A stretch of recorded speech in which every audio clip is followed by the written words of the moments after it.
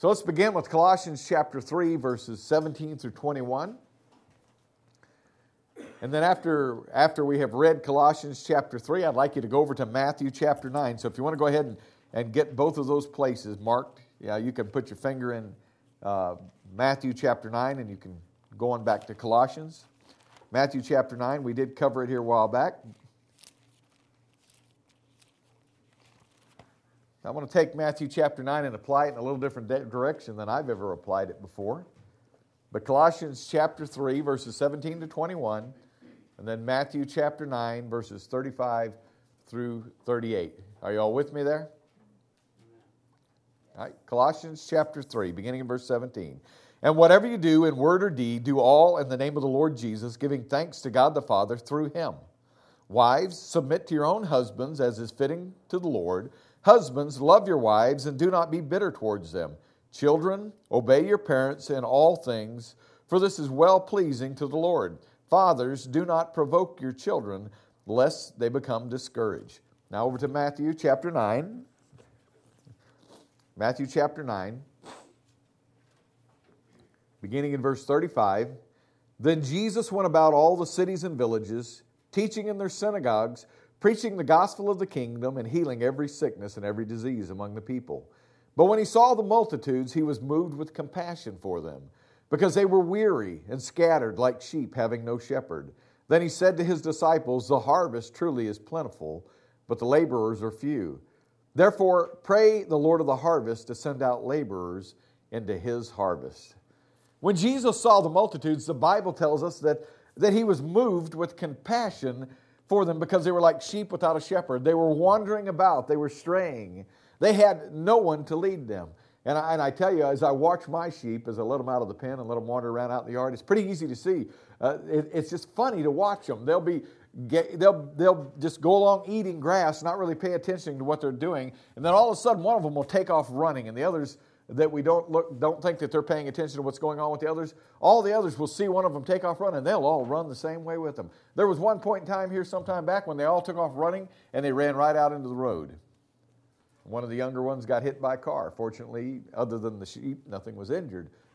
But also often people they wander around. And when this happened, I was out back of the house. I had left them unattended for just a moment. And sheep without a shepherd, they don't know what they need to do. They just wander about and they get themselves in a lot of trouble. Well, today families are like sheep without a shepherd in many ways in our nation. The God-appointed leader in a lot of families is missing in action. He may be gone as in distracted by other things, or he may be gone as in deployed by the military. He may be gone in just many other ways other than just physical. But he is missing in action.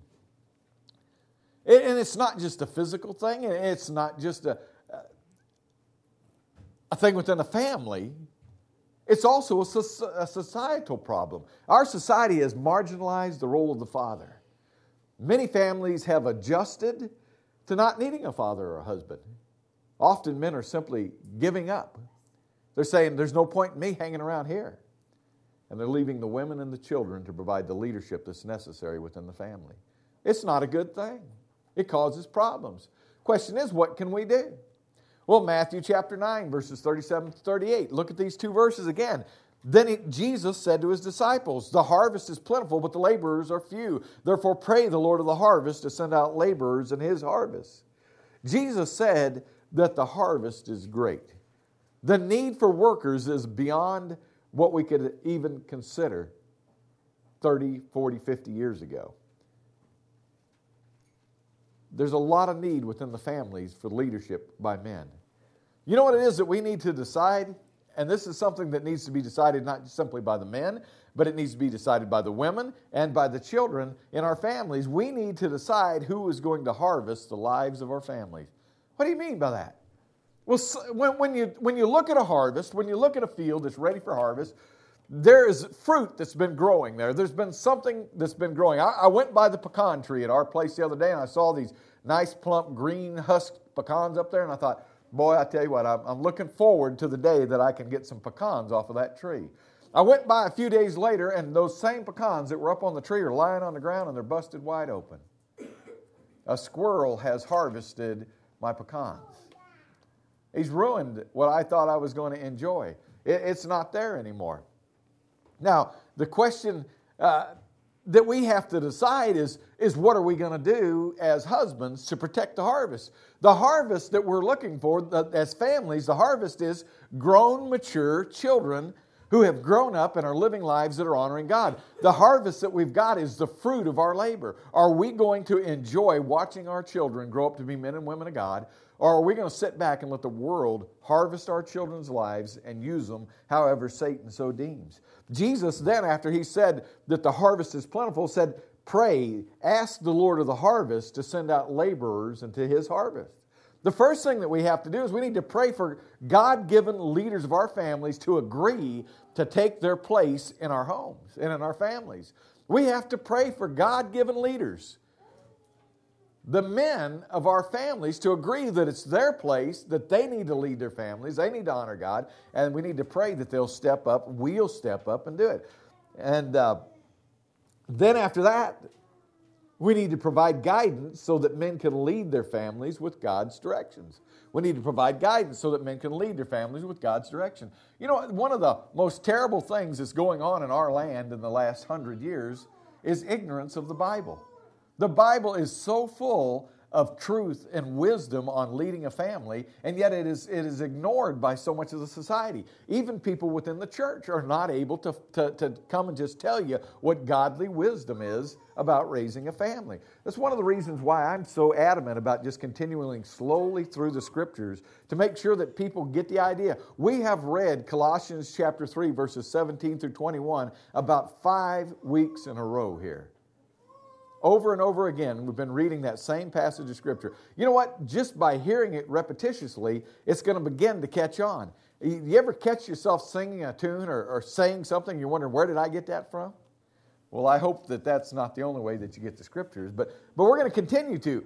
And today, as we look to the message, we're going to provide guidance so that men can lead their families with God's direction, and we're going to seek after men. We're going to seek after leaders who lead from character. We're going to look for men. We're going to help, I hope, train men to lead from character. That doesn't mean women can't get anything out of this, because we all have some kind of leadership.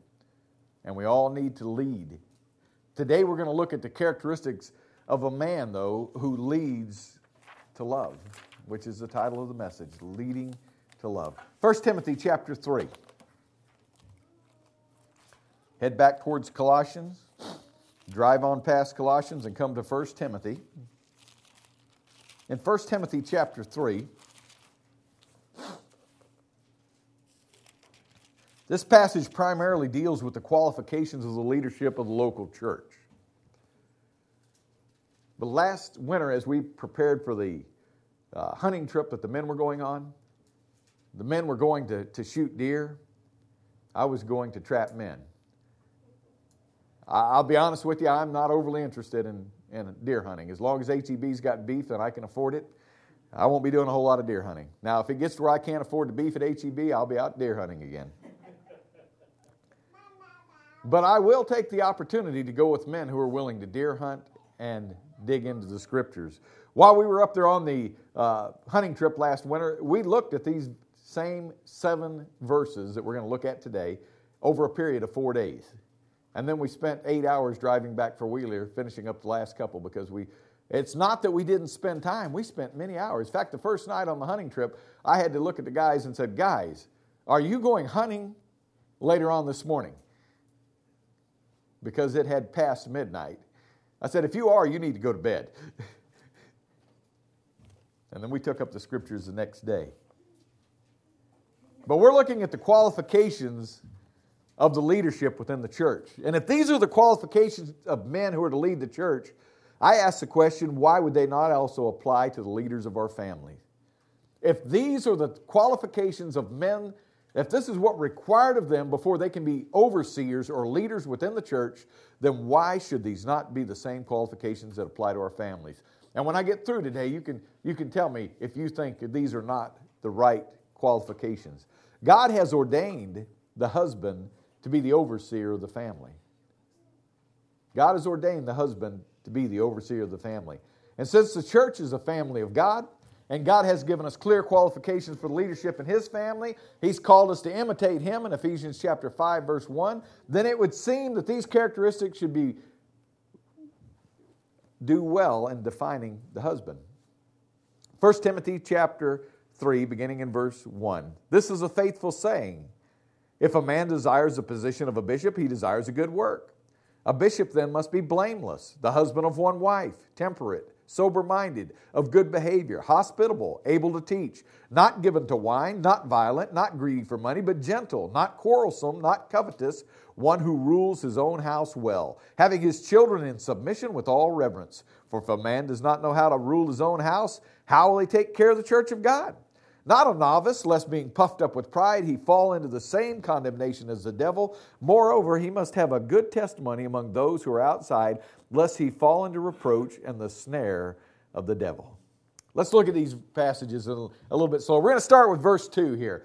Verse 2, a bishop, an overseer. When you see that word bishop, that word, the Greek word could translate overseer, literally. Overseer then must be blameless, the husband of one wife, temperate, sober-minded, of good behavior, hospitable, and able to teach. Verse 2 packs in a lot of information there. First thing it says that an overseer must be blameless. An overseer must be blameless. He must be above reproach. An overseer must be above reproach. He must be a man whose character is so strong, a man whose character is so driven by God that he will not be approached and said, hey, you've been doing this, or you've been doing that. There shouldn't be any gossip that's able to stick to him because he's a man of character. You say, well, none of us are blameless. No, we aren't, not in our own. But in Christ Jesus, we are new creations. We've been born again. We've been given everything that we need for peace and a godliness. We've been given all that we need to live a life that honors God. And as husbands, we ought to strive for that. We ought to strive for living a life that is honoring to God. Second thing he says, he must be the husband of one wife. Literally a one-woman man. A one-woman man. For years, the church used this verse right here to say that no man who was divorced could be a pastor. And to this day, I think you ought to look closely at the circumstances about it. But what the verse is telling us in a literal way is that a man has to have his heart, his mind, and his soul set on one woman. A guy who's married to one woman and he's seeking after another woman, or he's got lust in his heart, or he's reading a bunch of pornography or whatever that's not a one-woman man.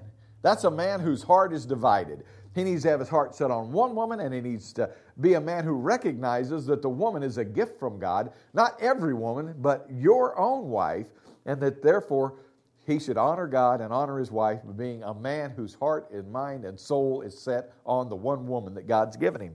The next thing he says there is he needs to be temperate. Temperate's a word we don't use a whole lot in our vocabulary today, but temperate means able to control oneself. He needs to be able to control himself. Now, you can apply that in a lot of areas. A man that can't get himself out of bed and go to work, he doesn't know how to control himself. He's not temperate. A man who doesn't know how to control the finances in his family so that he overspends, that man's not temperate. A man who doesn't know how to avoid alcoholic beverages that would cause him to get drunk, that's a man who's not showing self-control. All of these things can cause problems. But you know what? There's other ways we can be out of self-control. The guy who eats 10 pounds of sausage balls fresh off of the stove. I could have done that yesterday if it hadn't been for a little self-control. Man who's going to spend 8 or 10 hours sitting in front of a television set watching football games or whatever instead of spending time with his family. That's not self-control. And then we can go on and on and on. You can just pick a vice, any vice. Guy who spends his whole life out in the garage working on cars. All of these things. It's not self-control. The next thing he says to us, we need to be sober-minded. Sober-minded. That doesn't mean don't be drunk. That means you need to be clear thinking. To be sober-minded means to be clear thinking. Now, that being sober does help you to be sober-minded. Need to be clear thinking. Need to have their mind clear so that they can think properly, so that they can evaluate the situation. There's a passage that I didn't understand in the Scriptures for the longest time, but the more I thought about it, it just made good sense. He said, to walk circumspectly in the world around you. That word circumspectly kind of tripped me up. That's not a word we use very often. But circumspectly means walk in a way where you're aware of what's going on around you within your life. What's all around you? And if you've got a clear mind, if you've got a clear thinking perspective, then you're able to do that. If your mind is clear, and it's not just clear from narcotics or from drugs, but clear from the worries of the day. The Bible tells us to be anxious for nothing, but in all things through prayer and supplication with thanksgiving to make your requests known to God. And the peace of God that surpasses all understanding will guard your heart and mind in Christ Jesus. When we're thinking clearly, when we're not anxious, when we're trusting God, it makes it so much easier to think clearly. Now, next thing I want you to notice is he says to be well behaved.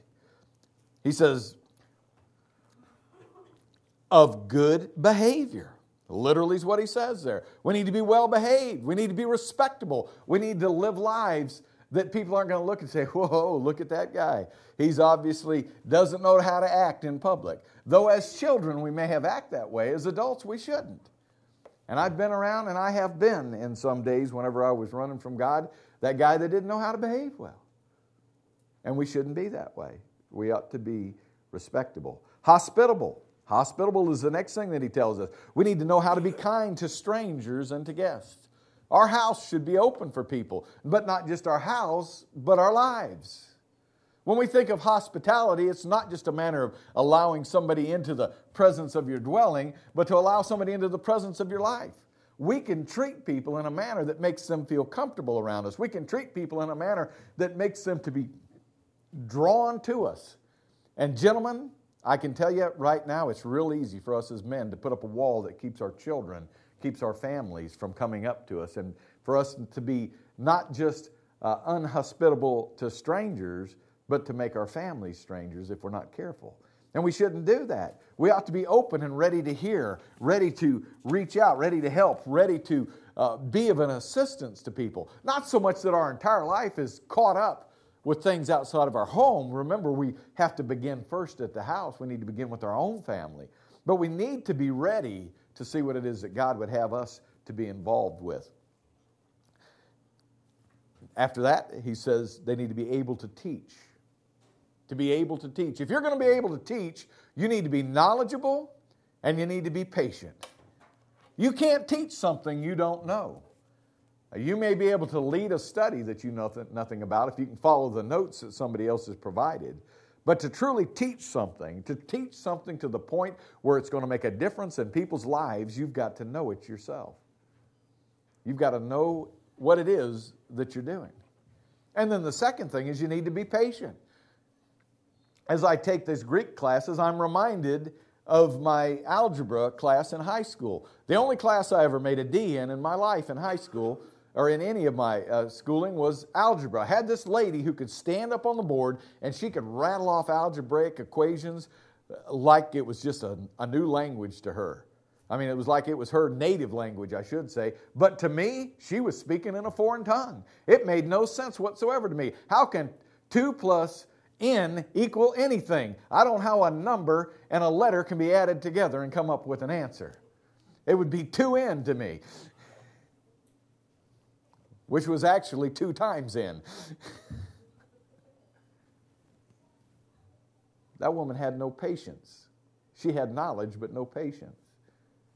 Patience. Being patient until the lesson is not just taught, but learned. Sometimes we have to teach it over and over again. Need to be able to teach. Look at 1 Timothy chapter 3, verse 3. Not given to wine, not violent, not greedy for money, but gentle, not quarrelsome, not covetousness. Not covetous. He says not given to wine. Now, I would like God to have written in there, not given at all to alcoholic beverage. But he said not given to literally or alcoholic beverage. I looked at this in the Greek and it doesn't say oinos. It's a word for alcohol or for strong drink here. Literally, not a drunkard would be a way to put it. He says literally not a drunkard. 1 Timothy 3. Not to be a drunkard. Does it mean that you can't drink any? No. Though I advise to abstain. Alcohol causes more problems in families.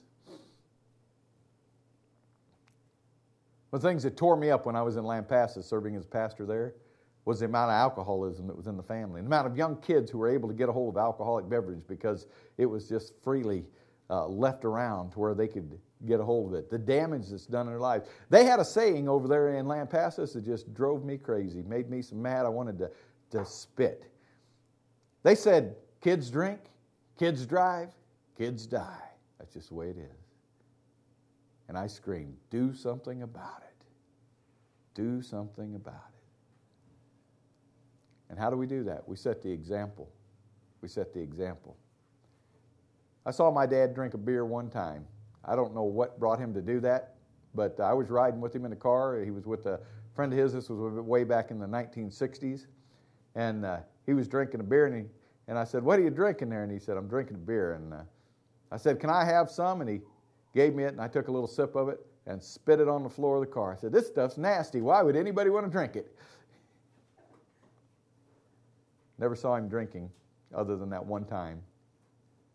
He set an example. Next thing he tells us, though, is not violent. You notice how drunkenness and violence goes together so well? Not violence, not abusive in any manner, not a bully.